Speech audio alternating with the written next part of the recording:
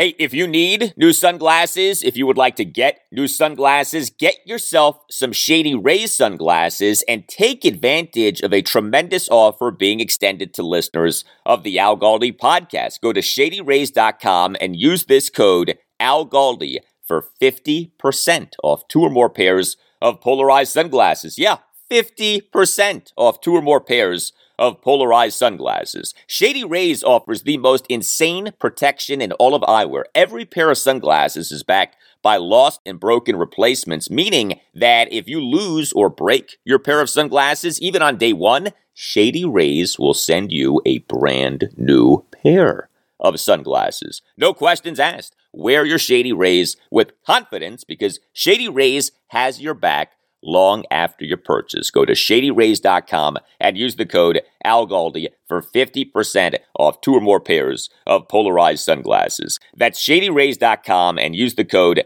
ALGALDI for 50% off 2 or more pairs of polarized sunglasses. Shady Rays, look good and feel good.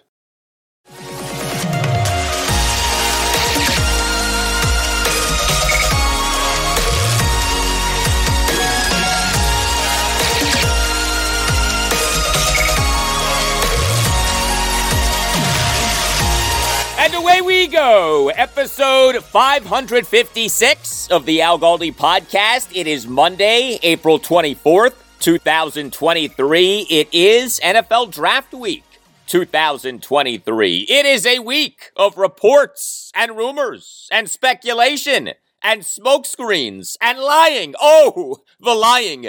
And then we do get the 2023 NFL Draft, beginning on Thursday night with the first round, in which our Commanders have the number 16 overall pick. Will this week be a quiet week in terms of the sale of the Commanders? Or will this week be a week in which we, with our Commanders, have both major sale news and the 2023 draft? This week has the potential to be a monster news week with our football team. Hello and welcome to this Monday installment of the Al Galdi podcast. Coming up next segment, a good guest with whom we will preview the Commanders 2023 draft. John Macri of Pro Football Focus. He's going to take us through his evaluations of prospects at key positions for the Commanders via PFF's stable metrics. Those metrics that are most telling for draft prospects and best predict how prospects will be as players at the NFL level. You will hear John talk quarterbacks, tight ends, offensive linemen, corners, and more. And John will explain why Commanders' interior defensive lineman Daron Payne is a regression candidate for the 2023 season, although that does come with a key side note. But John Macri of Pro Football Focus is with us next segment. Also, I will discuss the suspension of a Commanders player, edge defender Shaka Toney. The NFL has suspended him indefinitely, which means for a minimum of the entirety of the 2023 season. This for betting on NFL games in the 2022 season. A shocker for Shaka. I'll have some thoughts on that. And I will talk about what were victorious weekends for the Nationals and the Orioles. The Nats and O's won their series over the weekend. The Nats won 2 of 3 games at the Minnesota Twins. The O's authored a 3-game sweep of the Detroit Tigers at Oriole Park at Camden Yards. The Orioles' schedule has softened a bit, but the O's are taking advantage, and they now have the longest current winning streak in the American League, 6 consecutive wins. You can tweet me at Al Galdi. You can email me, the Al Galdi podcast at yahoo.com. Tweet from Maine 12 about my take on Tennessee quarterback Hendon Hooker. That the Commanders in the 2023 NFL Draft should take Hendon Hooker if they really like him because the team remains in need of a franchise quarterback, writes Maine 12. Al, what would happen is the quarterback being strapped to the next staff without anyone knowing if he's going to be good? The Ron Rivera regime has missed its window to develop a prospect quarterback. I want no part of that this year. The staff has confidence in Sam Howell. Let's ride with him and see what happens. Thank you for that, Maine 12. I hear you. I get where you're coming from, but as a Commanders fan, I do want what is best for the team. And what is best for the team is that it takes Hendon Hooker if it really truly believes that he can be a franchise quarterback. I'm not letting Ron Rivera's iffy status as Commanders head coach beyond this season causing me to feel fine about the team passing on drafting a potential franchise quarterback. And if Hendon Hooker is that good, if he is that guy, then it won't matter who the head coach of the team is. Now, I have doubts about whether Hooker is that good. There are a lot of questions with Hooker as an NFL prospect. My point with the Hendon Hooker take isn't so much about Hooker specifically as it is about the general philosophy of if you are a franchise quarterback needy team as the Commanders are, and you have a chance to draft a quarterback who you think realistically could be a franchise quarterback, you take the guy, regardless if taking the guy disrupts your nice little plan for the upcoming season or doesn't fit in perfectly with the way that things currently are with your team. But as I've been saying for months, I am excited for Sam Howell, and it may well be that Sam Howell is a better NFL prospect than Hendon Hooker is. I have received several emails regarding the structure of the Josh Harris group. Should it buy the Commanders, as it does continue to appear as if the Harris group will be buying the Commanders? Email from Kevin in Connecticut writes, Kevin, hi Al, love the podcast. I've been a faithful listener since episode 1. Really appreciate all your hard work. Thank you, Kevin. Continues Kevin. You recently mentioned the report regarding the new Commanders ownership breakdown with Josh Harris at 30% and 17 other owners making up the remaining percentage. I was wondering if you could help explain how this impacts the daily operation of the team. For instance, can the minority owners get together and outvote Mr. Harris regarding an issue with which the minority owners do not agree with Harris? Does this make the running of the team more democratic? Thank you for the email, Kevin. Email from Mike writes, Mike, thank you as always for your great daily podcast. I really enjoy the insights that you and your guests bring and try not to miss an episode. Thank you, Mike. Continues, Mike. I do have a question. On episode 553, you discussed the reported percentage breakdown of the Josh Harris ownership group. It sounds like Harris would own 30% of the team, Mitchell Rales 12%, and Magic Johnson 4%. That leaves 54% to be owned by a number of additional limited partners. So assuming 15 additional limited partners, each would hold an average of about 3% of the team. On this note, do you happen to know much about the specific roles of managing and limited partners as it pertains to this particular ownership group? It might be helpful to get some clarification on two areas. First, it is my understanding that managing partners typically make the business decisions of companies, while the limited partners are simply investing their money with no authority to make decisions. Is that true in this case? I am suspecting so. Otherwise, Harris himself could be outvoted in key business decisions, and I can't see why he would set it up this way. I've heard a lot of anxiety online that Harris doesn't own 51%, but I can't believe that Harris hasn't thought about this. Second, when it comes to the ownership group funding new initiatives, such as the purchase of a new stadium or practice facility, are these costs proportionately borne by all partners based upon their percent ownership stake, or is it the managing partner alone who bears the weight of this financial commitment? I know this may seem like in the weeds business stuff, but I could easily see where this business structure could be pretty important regarding Harris's ability to do things like fund new initiatives or make decisions quickly and efficiently. Any insights that you have, I'm sure, would be appreciated. Thank you for the email, Mike. All right, so assistant managing editor Mike Ozanian of Forbes Media, he last Tuesday evening came out with a piece with a detailed breakdown of the Josh Harris Group's bid for the Commanders. Ozanian reported that Harris would own 30% of the Commanders and be the managing partner, and that there would be 17 limited partners, including Washington, D.C. area billionaire Mitchell Rales at 12% and NBA legend Magic Johnson at 4%. The title of managing partner for Josh Harris is key. Harris's official title with the two other major North American pro sports teams that he owns, the Philadelphia 76ers and New Jersey Devils, is managing partner. You almost always hear or read about a team's owner, but the truth is that owners in sports have different titles. Dan Snyder's official title as Commanders owner is co-owner and co-CEO. His wife, Tanya, also has the title of co-owner and co-CEO. But with, say, the Nationals, who are owned by a large group led by the Lerner family, the official title of the man in charge, Mark Lerner, is managing principal owner. Josh Harris, in being the managing partner of the Commanders, would not be the majority owner of the Commanders, but he would be the controlling owner. He would be, as the title suggests, the partner in the ownership group who manages, i.e., has final say on the team. And when it comes to paying for something like a new stadium, something like that, I would think, is worked into the language of Harris's agreements with his minority partners. By the way, Josh Harris owning 30% of the Commanders is key and isn't just some random number. 30% is the minimum amount that a lead owner of an NFL team must own of that team. I read to you from a piece by sports business insider Daniel Kaplan of The Athletic from May 2022. Quote, until the late 1980s, the NFL required the lead owner to have 51% of the club at a time when teams were worth tens of millions of dollars. By the end of the 80s, as prices crept up, the league dropped the minimum to 30%. End quote. In case you're curious, when Dan Snyder in April 2021 finalized his buying out of his three disgruntled minority partners, Robert Rothman, Dwight Schrute, and Fred Smith, the breakdown of team ownership became the following. Dan Snyder owning 80.958% of the team. Michelle Snyder, Dan's sister, owning 12.552% of the team.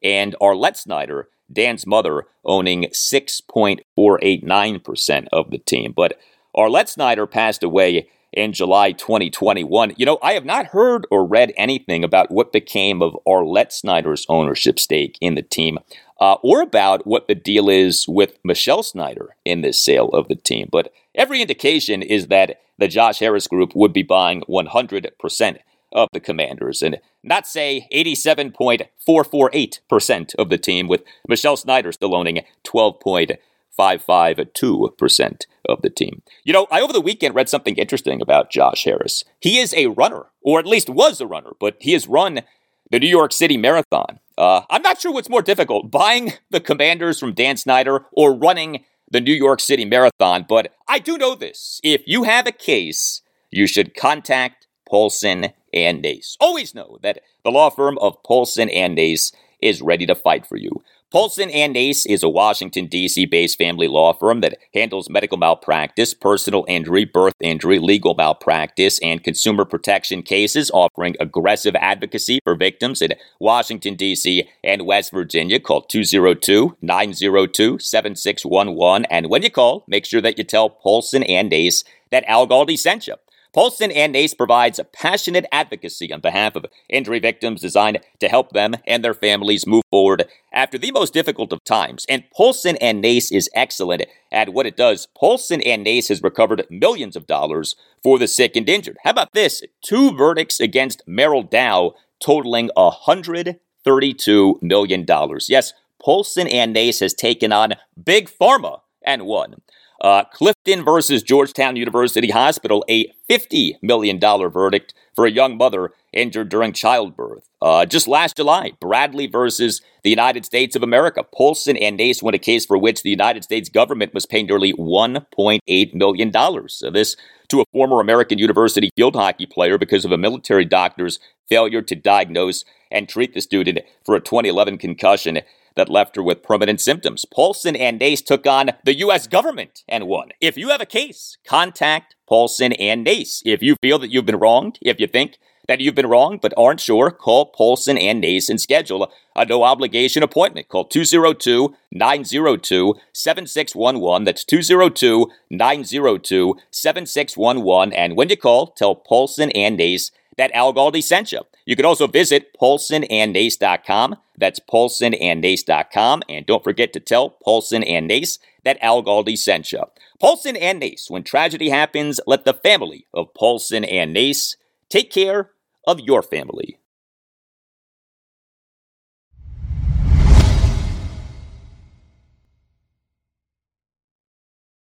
Well, a big help is if you subscribe to, rate, and review this podcast. You can subscribe to the podcast via most platforms: Apple Podcasts, Google Podcasts, Spotify. A subscription to the podcast costs you nothing. Make sure that you never miss an episode. You on Apple Podcasts and on Spotify can rate the podcast. 5-star ratings are very much appreciated. And you on Apple Podcasts can write a review saying that you like the podcast. The review can be just a sentence or two. Can't be more, but doesn't have to be. But thank you very much for subscribing, rating, and reviewing. The first round of the 2023 NFL Draft is this Thursday night. And then this coming weekend is NFL Draft weekend with the second and third rounds on Friday night and the fourth, fifth, sixth, and seventh rounds on Saturday. The Commanders have the number 16 overall pick in the 2023 draft. A lot of ways in which the team could go with that pick. And so I'm very pleased to welcome to the Al Galdi podcast right now, John Macri of Pro Football Focus. He is a PFF fantasy football analyst. He also is the host of the Big Nickel IDP podcast. IDP stands for individual defensive players. John has a great command, no pun intended, on PFF stats. He does a really good job of breaking down players, and so it's good to have him on the podcast to talk about what the Commanders just may do in the 2023 draft. You can follow John on Twitter at PFF_Macri, which is spelled Macri. Hey, John, how are you? I am very good, Al. I'm especially happy for the Washington football fan base. Congratulations on the sale of the team. I hope it's all positive things ahead. But yeah, very happy to be there. I appreciate you having me on. We could use some positive things, no doubt. One of the reasons that I wanted to have you on the podcast is that I really like how you evaluate NFL draft prospects. You make use of what are known as stable metrics from Pro Football Focus. Explain, if you would, what exactly stable metrics are and your thought process in having them as a big part of what you do. Yeah, so the stable metrics, essentially, the way we view those are the things that a player performs well in, and they translate from game to game, year to year, more often than not. There's obviously outliers and things like that, and there's going to be some variance. But, looking at all the statistics and everything like that, I just wanted to try to gather a series of stable metrics for positional groups in this year's NFL draft and try to see, compare the positions basically on how they stack up. And the way I did it this year was meant more for kind of fantasy managers to get to know some of the players of interest in this class from like an analytics standpoint. So I kept it fairly simplified, but next year, I do plan on adding a little more to the model to better kind of weight expected draft capital, level of competition, things like that. But basic idea of it was, when it comes to quarterbacks specifically, is to isolate their performance to only the things that they control, basically, and within structure. So that's why it's a heavy emphasis on PFF grades and things like how they perform in a clean pocket, straight dropbacks, reducing negatively graded plays, things like that. It just provides a cleaner look at the quarterback's level of play without all the added noise of things that are out of their control or what happens once the ball gets to their receiver, kind of thing. Well, while we are on quarterback, the Commanders, they are positioning Sam Howell to be their QB1 for the 2023 season, but at least according to head coach Ron Rivera, Sam will be competing with Jacoby Brissett for the starting quarterback job. It does seem unlikely that the team will take a quarterback in the first round of the 2023 draft, but of course, you never know. And of course, what the team does do and what the team should do can be two different things. To whatever extent it's possible that both Kentucky quarterback Will Levis and Tennessee quarterback Hendon Hooker are available to the Commanders with their number 16 overall pick, what do the stable Pro Football Focus metrics tell us about each guy? So both guys project to still be, kind of developmental projects in the NFL. Hooker actually performed better when it came to the stable metrics over Levis. Just he did a lot more in structure, and as much as that Tennessee offense made it a little easier for him, with a ton of slants and wide receiver screens, go balls down the sideline, he could only do what was asked of him, and his accuracy, especially on those deep balls, stood out amongst this class. He actually ranked second in accurate throws, 20-plus yards downfield, behind only C.J. Stroud. And he scored well in those key stable metrics, too, with some standout grades, including a 92.5 passing grade since 2021 on throws at or beyond the sticks, and a 91.5 passing grade since 2021 from a clean pocket. So, For Will Levis, he didn't perform as well within structure, but obviously, for him, it's all about the arm talent and the potential there too.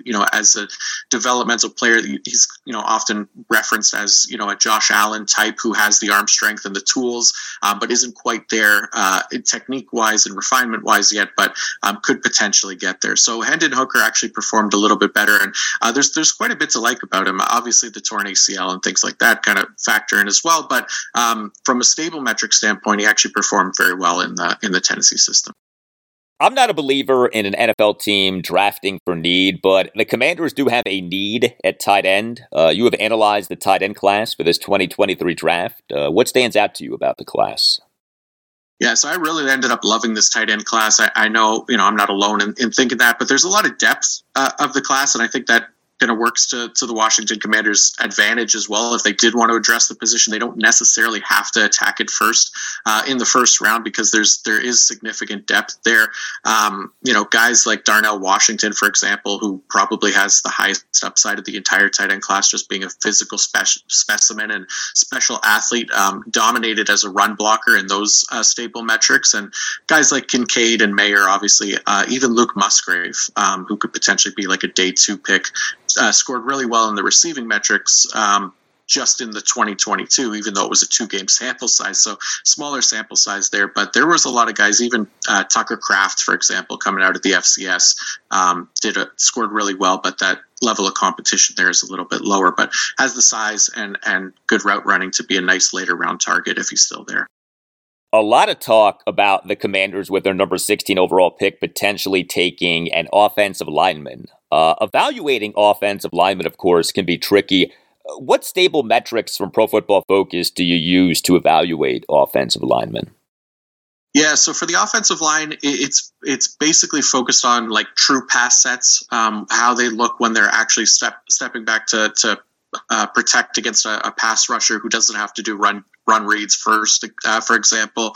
Basically the stable metrics include true pass sets, no play action, 5 to 7 step drop concepts for the quarterback, and then run blocking as well, looking at how they run block in zone schemes and in gap schemes as well. So all of that stuff is taken into account for the offensive line.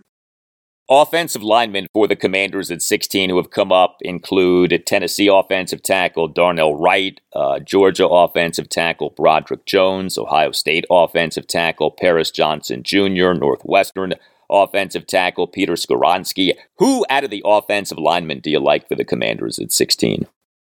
I mean, there's a couple guys that I like. I think, if the Commanders looking at 16, there's probably a good chance that, Skoronski, Darnell Wright, Paris Johnson, probably gone by then. I'm not sure exactly, just from what I've seen from mock drafts and stuff like that. But even somebody like Anton Harrison, I actually like probably a little bit more than consensus, the guy out of Oklahoma. He actually scored really well in our stable metrics over the past few years. So I think, he's typically a consensus late first round pick, but for me, I wouldn't mind taking him in the middle first round. We are previewing the Commanders' 2023 NFL Draft with Pro Football Focus's John Macri. Corner is such an interesting position because on the one hand, we know that corner matters a lot, pass-happy NFL, but on the other hand, one of the lessons from PFF is that cornerback play is volatile and can fluctuate quite a bit. Is corner a particularly difficult position to evaluate via stable PFF metrics? It can be, absolutely, yeah, because especially with the PFF grades, like a lot of the times it can be production-based or the player has to be targeted to earn a grade, right? But we are starting to implement more like all coverage grading where we're looking at all players on the field and how they're doing. So right now, the way it looks is essentially looking at how the corners perform when there's no pressure on the play, 3 passes in 3 seconds or less, what they're doing in single coverage, things like that. So those are the main things that we're kind of looking at. And those stand out as kind of some of the stable metrics. And then how they perform in which positions as well, wide corner or slot corner. We've noticed that those are important, and forced incompletion percentage. So it's not just pass breakups, but being the cause of an incompletion by tight coverage or a force out or something like that. The consensus top two corners in the 2023 draft do appear to be Illinois' Devin Witherspoon and Oregon's Christian Gonzalez, but there are other appealing corners in this draft. You think about Maryland's Deonte Banks, you think about Penn State's Joey Porter Jr., you think about Mississippi State's Emmanuel Forbes. Who should the Commanders be thinking about? So, yeah, I'm going to assume Witherspoon and Gonzalez are likely gone by that point. It leaves Joey Porter, Deonte Banks, Emmanuel Forbes. You know what? I kind of like Deonte Banks getting the edge. I think he could fit nicely into that zone corner role, has a bit more experience playing quarters, which Washington did a lot last year. So Porter, more of like the press corner guy, he strived there. And Banks did that as well, but not nearly as much. And it wasn't something that Rivera asked of his corners that much last season anyway. So if the choice was there between the two, I'd probably go Banks, but it's close. I don't think I'd turn down either one if it was only one left. For years now, there has been conversation about Washington needing more at linebacker. Got to acquire a good linebacker. Got to be better at linebacker. And what's so funny about that conversation is that the team barely plays more than two linebackers at a time, and plenty of times plays just one linebacker. The position clearly has been devalued big time in the modern NFL. Has linebacker become the defensive version of running back in terms of positional value, and thus an NFL team should almost never spend a first-round pick on a linebacker?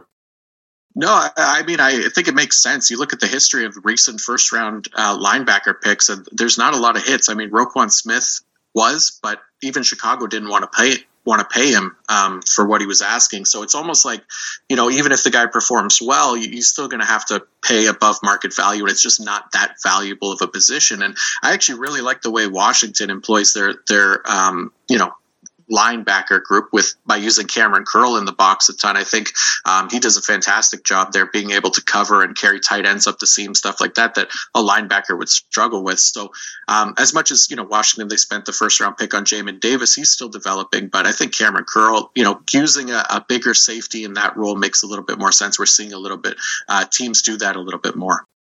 Another reason that I wanted to have you on the podcast was a tweet that you put out a few months ago regarding Commanders' interior defensive lineman Daron Payne, who the team in March signed to a mega money multi-year contract extension off his great 2022 season, which did come off him having been good but also inconsistent over his first four NFL seasons, 2018 through 2021. You tweet out these really good player cards that feature a number of advanced stats. You on February 28th put out a card for Daron and wrote, quote, Daron Payne had a career year in terms of production with 11.5 sacks this past season. He greatly outperformed his expected totals, more so than any other player at the defensive tackle position. Still a great option for IDP, but one to be mindful of for potential regression in 2023, end quote. So, Daron Payne is a regression candidate for the 2023 season. Take us through the extent to which Daron in the 2022 season outperformed his expected totals and what that might mean for him moving forward. Yeah, so essentially what it means is, I try to come up with a model to predict, expected sack totals based on the player's performance on the field and compared to their peers and taking the averages and things like that. So I did technically call Payne a regression candidate. So I'll try to, choose my words a little bit more strategically here for the Washington fan base, because I don't mean it so much in that he's, a bad player. I just mean that sack total was very high. He's coming off his first double-digit sack season, 11.5 contract year, where his career average sack total has been about 4 per year. So that's kind of the first thing that raises eyebrows. But it's not such an anomaly that it doesn't happen, especially for defensive linemen. It often takes them time to acclimate to the NFL. Going head-to-head against bigger, stronger, and just overall better competition on every single snap. So I often preach patience when it comes to these high-pedigree defensive linemen coming out of college. even somebody like Chase Young, for example, there isn't reason to hit a panic button just yet. But what will usually happen for those guys that do finally hit their stride in the NFL, as Payne seemingly did last year, is that their underlying pass rush metrics will also see a significant improvement. Things like pass rush win rate, pressure rate, pass rush grade, for example.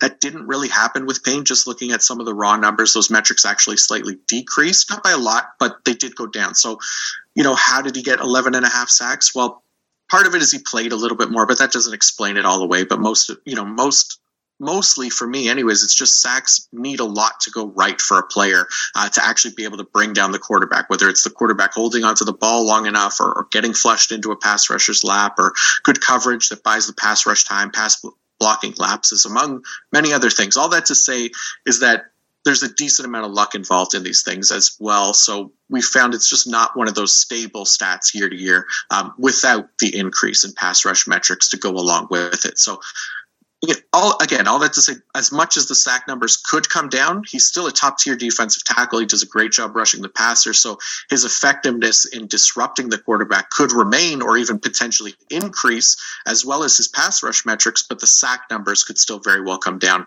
by ending up on the other side of variance when it comes to that sack luck that I mentioned. And that makes sense. But from what you're saying, it sounds like Daron Payne's underlying numbers for the 2022 season still were good. They just weren't as good as that sack total would suggest. Exactly. Yeah, they're still very strong. He projects to still be a very good defensive tackle for a long time. Because the underlying pass rush metrics, they take more than just the 11 plays where he got a sack. They look at every single play and what he's doing on all of those pass rush reps. So for Daron Payne, it's still very positive. We just might not see double-digit sacks again. I mean, even Chris Jones only had that twice in his career so far. So. Final question for you. As someone who has a great understanding of and command of advanced statistics in football, what is the next frontier for advanced stats in football for Pro Football Focus? Like, what can't we quantify, or what can't we quantify well, on which you would like to see us have a better handle? Oh, man, that is a good question. I think, honestly, I really do feel like being able to better quantify what a corner or coverage player is doing on every single play. I slightly referenced it, but I think it's a big thing because people often bring that up to us about, what a player's doing when they're not targeted and how tight of coverage they have, and erasing a wide receiver out of the play so that they're not an option. So being able to now bring that into the fold at some point in the next few years, I think would be a really key aspect of analytics and finding the next, great corners and things like that, because not all of them are targeted at a high rate, right? So. Very good point. John Macri, Pro Football Focus fantasy football analyst, the host of the Big Nickel IDP podcast. John, thanks a lot and enjoy the draft. Thank you, Al. You too. Thank you for having me. All right, John Macri previewing the Commanders' 2023 NFL Draft and talking Daron Payne in high IQ fashion. A great time of year if you're an NFL fan, and especially a great time of year if you are a Commanders fan with the sale of the team. And so now is a great time to advertise on the Al Galdi podcast. We'd love to have you. Advertising your business or practice on the pod will grow your business or practice and make you more money. Podcast advertising is very affordable. You very much get a bang for your buck, and podcast advertising works. Email us, see what we can do for you. The email address is the Al Galdi podcast at yahoo.com.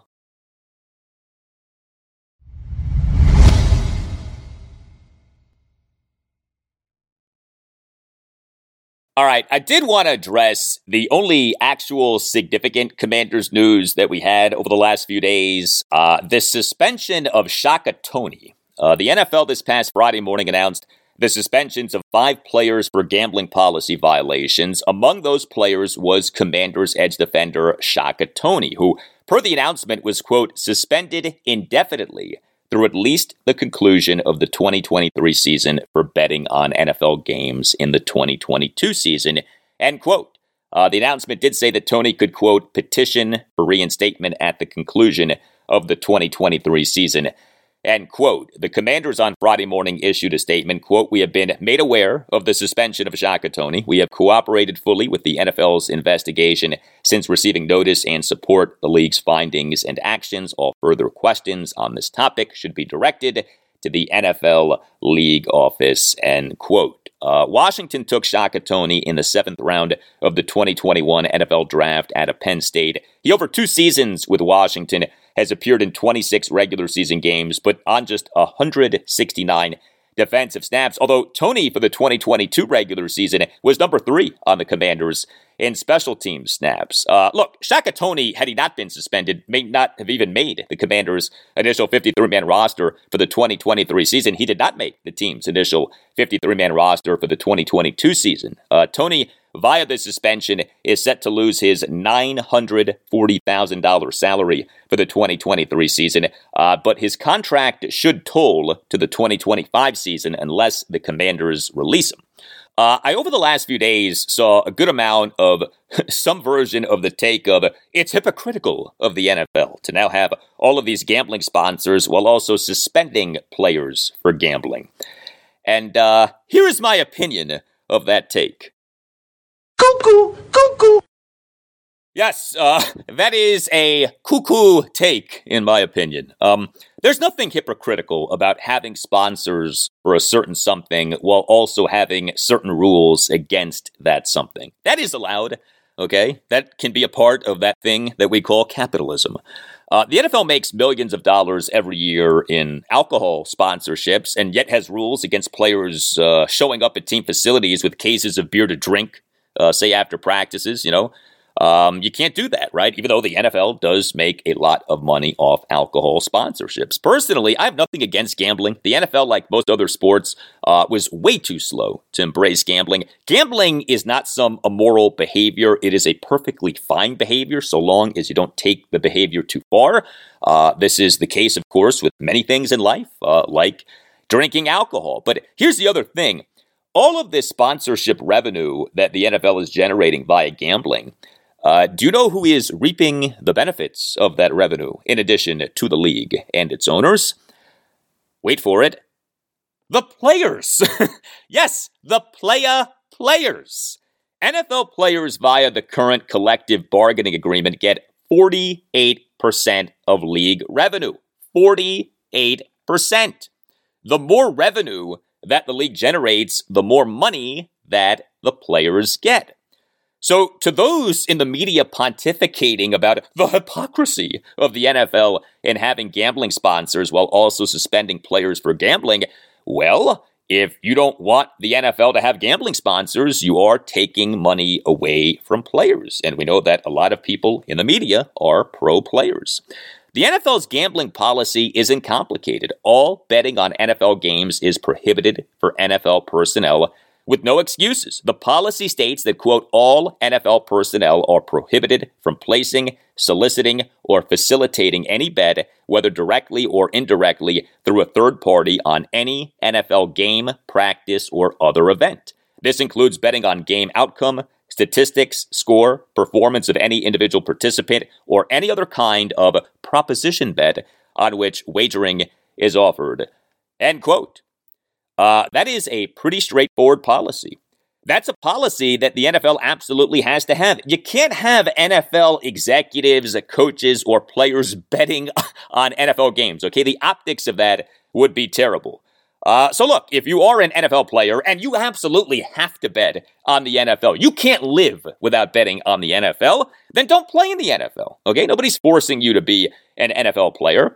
Otherwise, follow the policy and reap the benefits of the financial windfall that has been created by the NFL finally waking up and embracing gambling.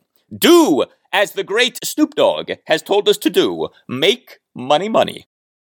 Make money, money, make money, money, money. Exactly. Thank you, Snoop. Well, a rough last few days for our guy Shaka Toney, but here's some good news for him and, more importantly, for you. Great sunglasses from Shady Rays at a greatly discounted price are waiting for you. Shady Rays, for listeners of this podcast, is offering a great deal. 50% off 2 or more pairs of polarized sunglasses at ShadyRays.com. Go to ShadyRays.com and use the promo code AlGaldi. Shady Rays sunglasses. They look good. They feel good. Shady Rays is an independent sunglasses company that offers a world-class product that's affordable and durable with clear optics for whatever you're doing outside. And Shady Rays offers the most insane protection in all of eyewear. Every pair of sunglasses is backed by lost and broken replacements, meaning that if you lose or break your pair of sunglasses, even on day one, Shady Rays will send you a brand new pair of sunglasses. No questions asked. Wear your Shady Rays with confidence because Shady Rays has your back long after you purchase. Here's a special offer for listeners of the Al Galdi podcast. Go to ShadyRays.com and use the code AlGaldi for 50% off 2 or more pairs of polarized sunglasses. Yeah, 50% off 2 or more pairs of polarized sunglasses. If you don't love them, you can exchange them for sunglasses that you do love, or you can return your sunglasses for a full refund within 30 days. There's no risk when you shop with Shady Rays. Shady Rays always has your back. Go to ShadyRays.com and use the code AlGaldi for 50% off 2 or more pairs of polarized sunglasses. If you have been thinking about getting new sunglasses, now is the time. And Shady Rays is the way. Try for yourself the shades rated 5 stars by over 200,000 people. That's ShadyRays.com and use the code AlGaldi for 50% off 2 or more pairs of polarized sunglasses. Also, Shady Rays has done some great work, has donated over 20 million meals to fight hunger with Feeding America. Shady Rays, look good and feel good. Whether you're a world-class athlete or a podcaster like me, we all understand the importance of mental and physical well-being and proper recovery for top-notch performance. That's why I'm excited that Unified Healing is sponsoring this podcast. Unified Healing is a new and super innovative global network of wellness centers powered by Energy Enhancement System, or EE System. If you haven't heard of the EE System, you'll want to listen up. This technology promotes wellness, deep relaxation, purification, and rejuvenation. In hundreds of locations across the globe, access to a center is easy and affordable. Interested in experiencing the EE System technology for yourself? Go to unifiedhealing.com/bluewire to learn more and find a center near you. That's unifydhealing.com/bluewire. No material or testimonials on the Unified Healing website are intended to be viewed as medical advice or a substitute for professional medical advice, diagnosis, or treatment. Always seek the advice of your physician or other qualified healthcare provider with any questions you may have regarding a medical condition or treatment and before undertaking a new healthcare regimen, including EE System.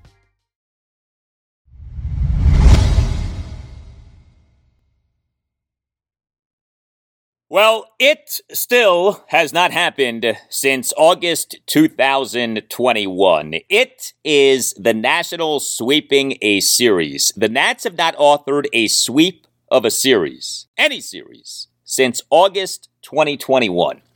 The Nats on August 17th and 18th, 2021, swept a 2-game series against the Toronto Blue Jays at Nationals Park. That series sweep remains the last Nationals sweep of a series. The Nats haven't swept a 3-game series since June 2021 and haven't swept a road series of at least 3 games since August 2019, if you can believe that.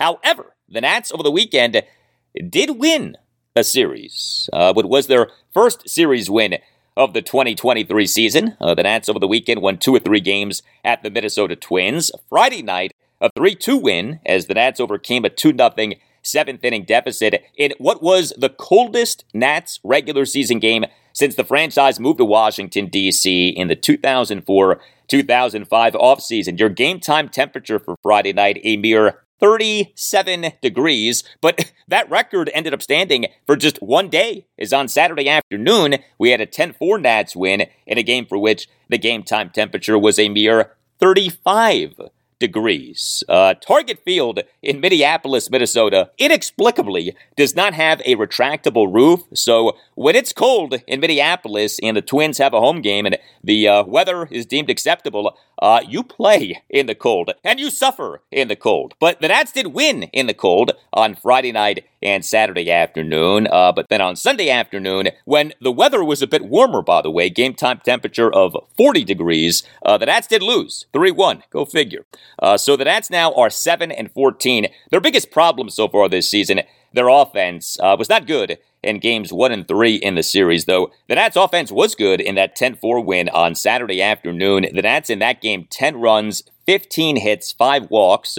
Nats manager Davey Martinez did tinker with his lineup. He finally has moved first baseman Dominic Smith out of the number 2 spot. Smith was killing the Nats in that spot. The number 2 spot is where your best batter should hit, and Dominic Smith has been arguably the Nats' worst batter. He ended up being the Nats' number 6 batter at all 3 games in the series. He was the Nats' starting first baseman in games 1 and 3 and was the team starting DH in game 2. Dominic Smith in the series went 3 for 11 with 3 singles and a walk, but he is having a really rough season. Dominic Smith now in this regular season has an OPS of just .558. His slugging percentage is the same as his batting average, .233. He is yet to register an extra base hit. The Nats' overall offensive output this season continues to not be good. The Nats, for this regular season, have a team OPS of just .653 and are dead last in the majors in home runs with 10. However, we in this series win for the Nats did have 2 Nats each hit a home run for the first time this regular season. These were 2 guys who desperately needed to hit home runs, and these 2 guys finally did homer. Talking about Joey Meneses and C.J. Abrams. Friday night, Joey Meneses as the Nats starting DH and number 4 batter, 1 for 4 with a solo homer. He had the Nats 1-run 7th, hit a 1-out solo homer to left center field to cut the Nats deficit to 2-1. The homer went a projected 409 feet per Statcast, was his first home run of this regular season, and marked the Nats' first run in 3 games. Remember, they got shut out in back-to-back games against the Orioles at Nationals Park this past Tuesday night and Wednesday night. And then Meneses on Saturday afternoon had a big game. He is the Nats starting first baseman and number 3 batter, 4 for 6 with a double, an RBI single, and 2 other singles. C.J. Abrams, he was the Nats starting shortstop at all 3 games in the series, during which he only had 3 hits, including, by the way, one of the weakest doubles that you'll ever see. Abrams on Friday night as the Nats number 9 batter, 1 for 3 with a double. He had a Nats 2-run 8th, had a 2-out opposite field double on a weakly hit ball that went by Twins third baseman Jose Miranda and into left field. The hit per Statcast had an expected batting average of 150, and yet the hit ended up being a double. But Abrams on Saturday afternoon as the Nats number 8 batter, 1 for 5, but the 1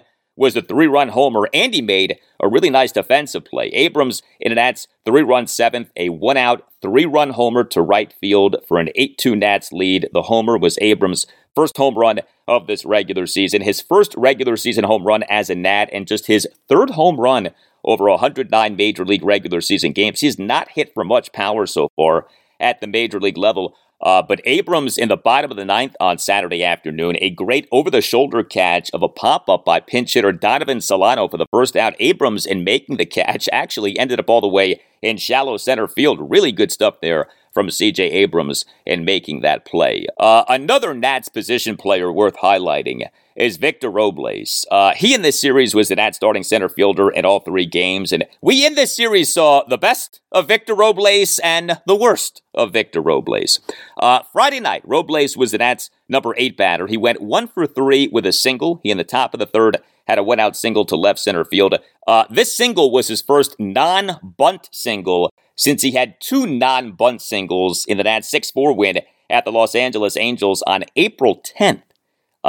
We went nearly a week and a half without Victor Robles notching a non-bunt single, and the word bunt will come back into play shortly. But Saturday afternoon, Robles did have a good game. He is the Nats number 9 batter, went 2 for 4 with a triple, an RBI double, and a hit by pitch. And then on Sunday afternoon, Robles as the Nats number 9 batter, 0 for 3, but he did have a great assist. Now, regarding the 0 for 3, Robles in the top of the 5th bunted into a 2-6-3 double play for the first 2 outs of the inning. This was a killer, and Robles did this on the first pitch of his plate appearance. Robles' bunt moved like a matter of inches, and then he didn't run hard to first base, thinking that the ball might be foul.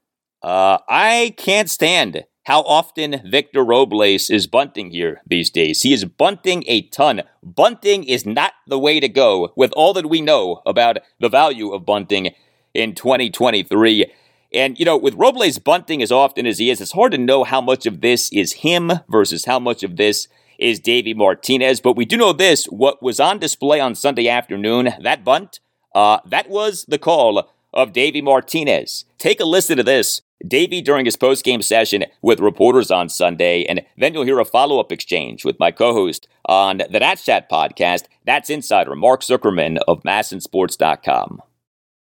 I mean, in that situation, you bunt the ball, you got to run. You got to hear the umpire call foul ball. You can't assume it's a foul ball. He just got to run. I don't know how many times I got to tell him. He's not an umpire. He's got to run hard at first base. It's kind of been the standard for him in those situations to bunt, even early in a game and in a one-run game like that. Why do you feel like that is the right call and not just let him swing away and try to go for a bigger inning?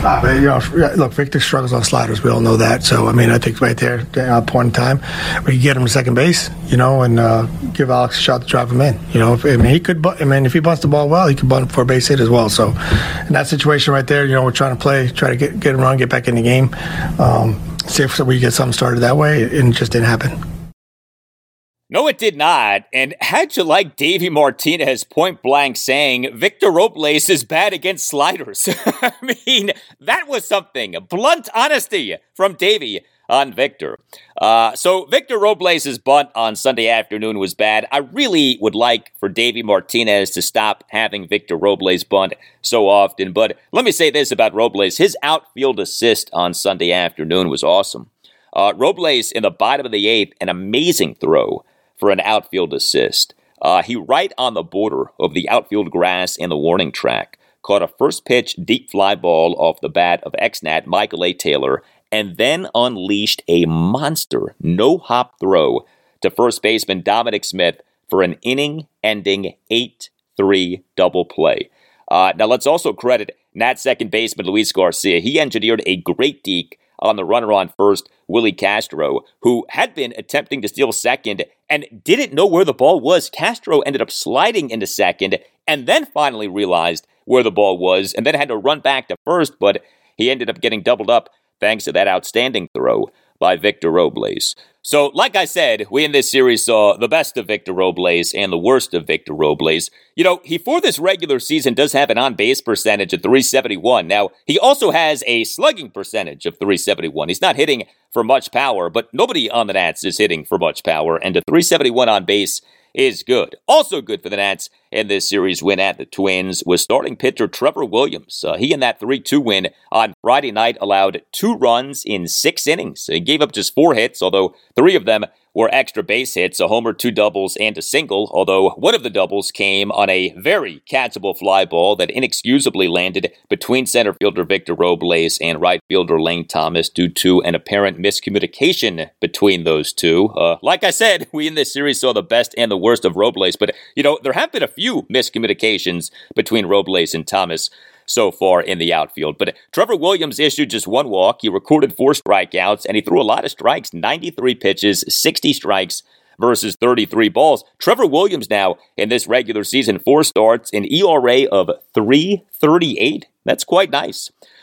Chad Kuhl continues to not be so nice. He was the Nats starting pitcher for the 10-4 win on Saturday afternoon. He lasted for just 3 2/3 innings. Now, he only allowed 1 run, which came in the bottom of the third on a leadoff homer by Byron Buxton to left field to cut the Nats lead to 4-1. And Kuhl only gave up 3 hits, the homer, a double, and a single, but he also issued 4 walks and a wild pitch. He did generate 5 strikeouts, but the walks and the strikeouts drove up his pitch count to where he, over his mere 3 2/3 innings, threw a staggering 96 pitches, just 49 strikes versus 47 balls, a near 1-to-1 strikes to balls ratio. That's not the way that's supposed to go. Chad Kuhl in this regular season, 4 starts, an ERA of 7.36. And then Patrick Corbin was the Nats starting pitcher for their 3-1 loss on Sunday afternoon, and he, to me, had his best start so far this season. Now, the bar with Corbin has become rather low, but Corbin on Sunday afternoon, 3 runs in 6 innings. He gave up 7 hits, 2 solo homers, and 5 singles. He issued 2 walks, but he also had 6 strikeouts, and he threw a lot of strikes. 96 pitches, 63 strikes versus 33 balls. Corbin, in the bottom of the 4th, allowed 2 runs on 2 solo homers, a leadoff homer by Jorge Polanco to left field, and a 2-out first pitch homer by the ex-Nat Michael A. Taylor on a bomb to center field. Taylor's homer went a projected 444 feet per Statcast, and then Corbin in the bottom of the 5th allowed a run on a walk and 2 singles. Good series for the Nats bullpen. Nats relievers in this series combined to allow just 3 runs, 2 earned in 10 and a third innings. The 3-2 win on Friday night did come with some scares. Reliever Hunter Harvey tossed a perfect bottom of the 8th with 3 strikeouts, but one of the Twins' batters in that inning, Max Kepler, just barely missed a game-tying solo home run on a foul ball to right field. And then closer Kyle Finnegan, he did toss a scoreless bottom of the 9th for the save, but he began his appearance by giving up a leadoff single to Byron Buxton into left field to conclude a 10-pitch plate appearance, and then issued a 6-pitch walk to Trevor Larnach. But Finnegan then recorded 3 outs over 2 batters, including inducing a game-ending 5-4-3 double play on a first-pitch grounder by Jose Miranda. And also in the series was another terrific outing from Mason Thompson. He, in the 10-4 win on Saturday afternoon, allowed 1 run, which was unearned in 2 and a third innings with 4 strikeouts. He gave up just 2 hits, both of which were singles. Thompson threw 35 pitches, 27 strikes versus 8 balls. Mason Thompson now, in this regular season, 9 appearances, 15 and 2/3 innings, an ERA of 1.15, a whip of 0.64. He has been great. No game for the Nats on Monday, what is their last scheduled off day until May 11th. So these next few weeks may well be a challenge for the Nats, especially with them leaning on their bullpen so much. But next up for the Nats, a 3-game series at the New York Mets. Game 1 Tuesday night at 7:10, Josiah Gray will be the Nats starting pitcher. Game 2 Wednesday night at 7:10, Mackenzie Gore will be the Nats starting pitcher. And Game 3 Thursday night at 7:10, Trevor Williams will be the Nats starting pitcher.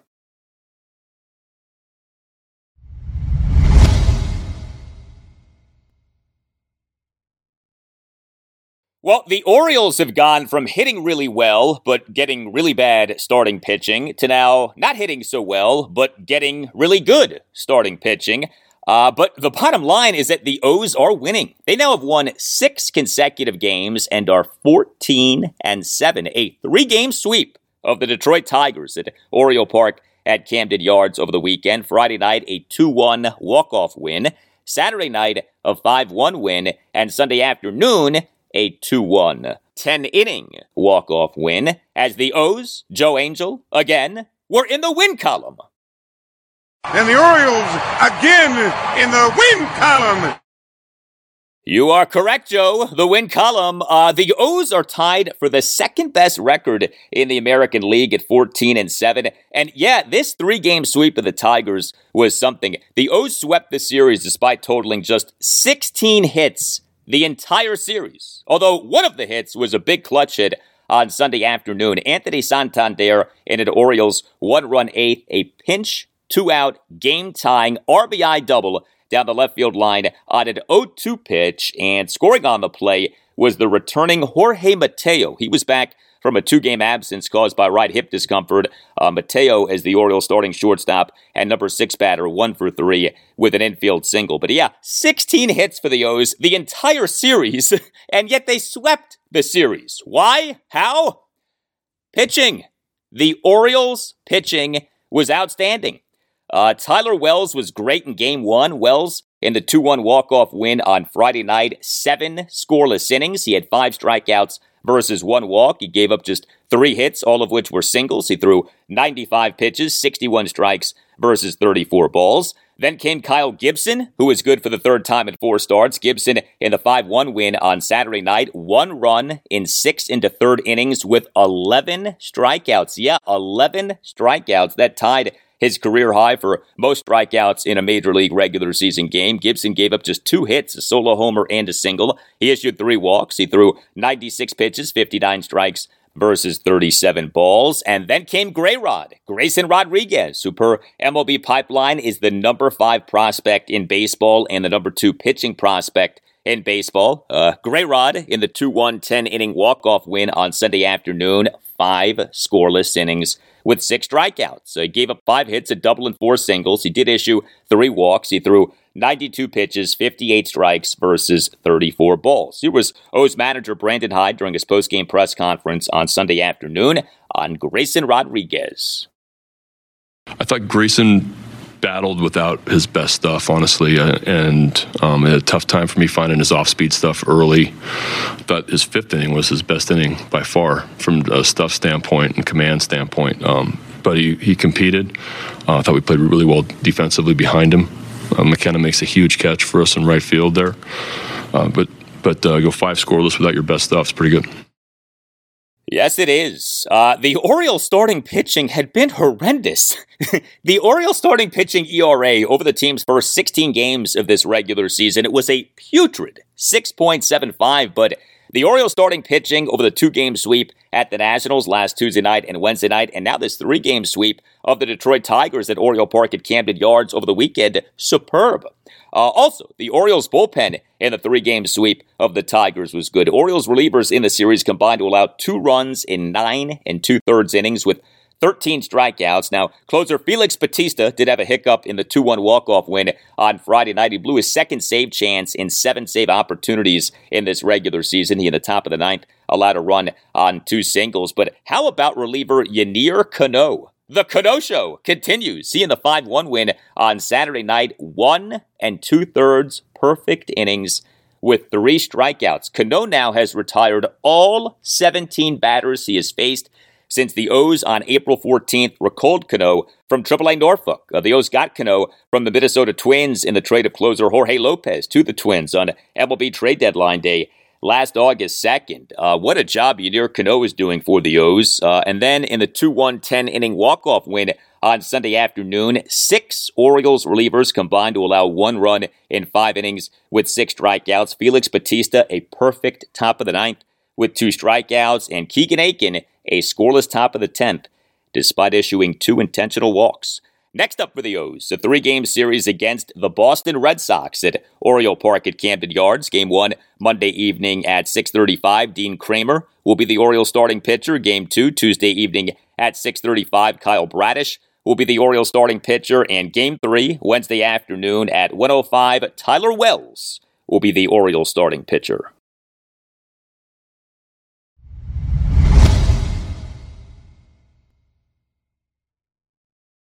And that will do it for you and me for now. Keep the feedback coming. You can tweet me at Al Galdi. You can email me, the Al Galdi podcast at yahoo.com. Tuesday show, episode 557. We'll have plenty for you on the Commanders. Also, I'll talk Orioles. The O's on Monday evening at 6:35 have game 1 of a 3-game series against the Boston Red Sox at Oriole Park at Camden Yards. Have a great rest of your Monday, and I'll talk to you on Tuesday. Make money, money, make money, money, money.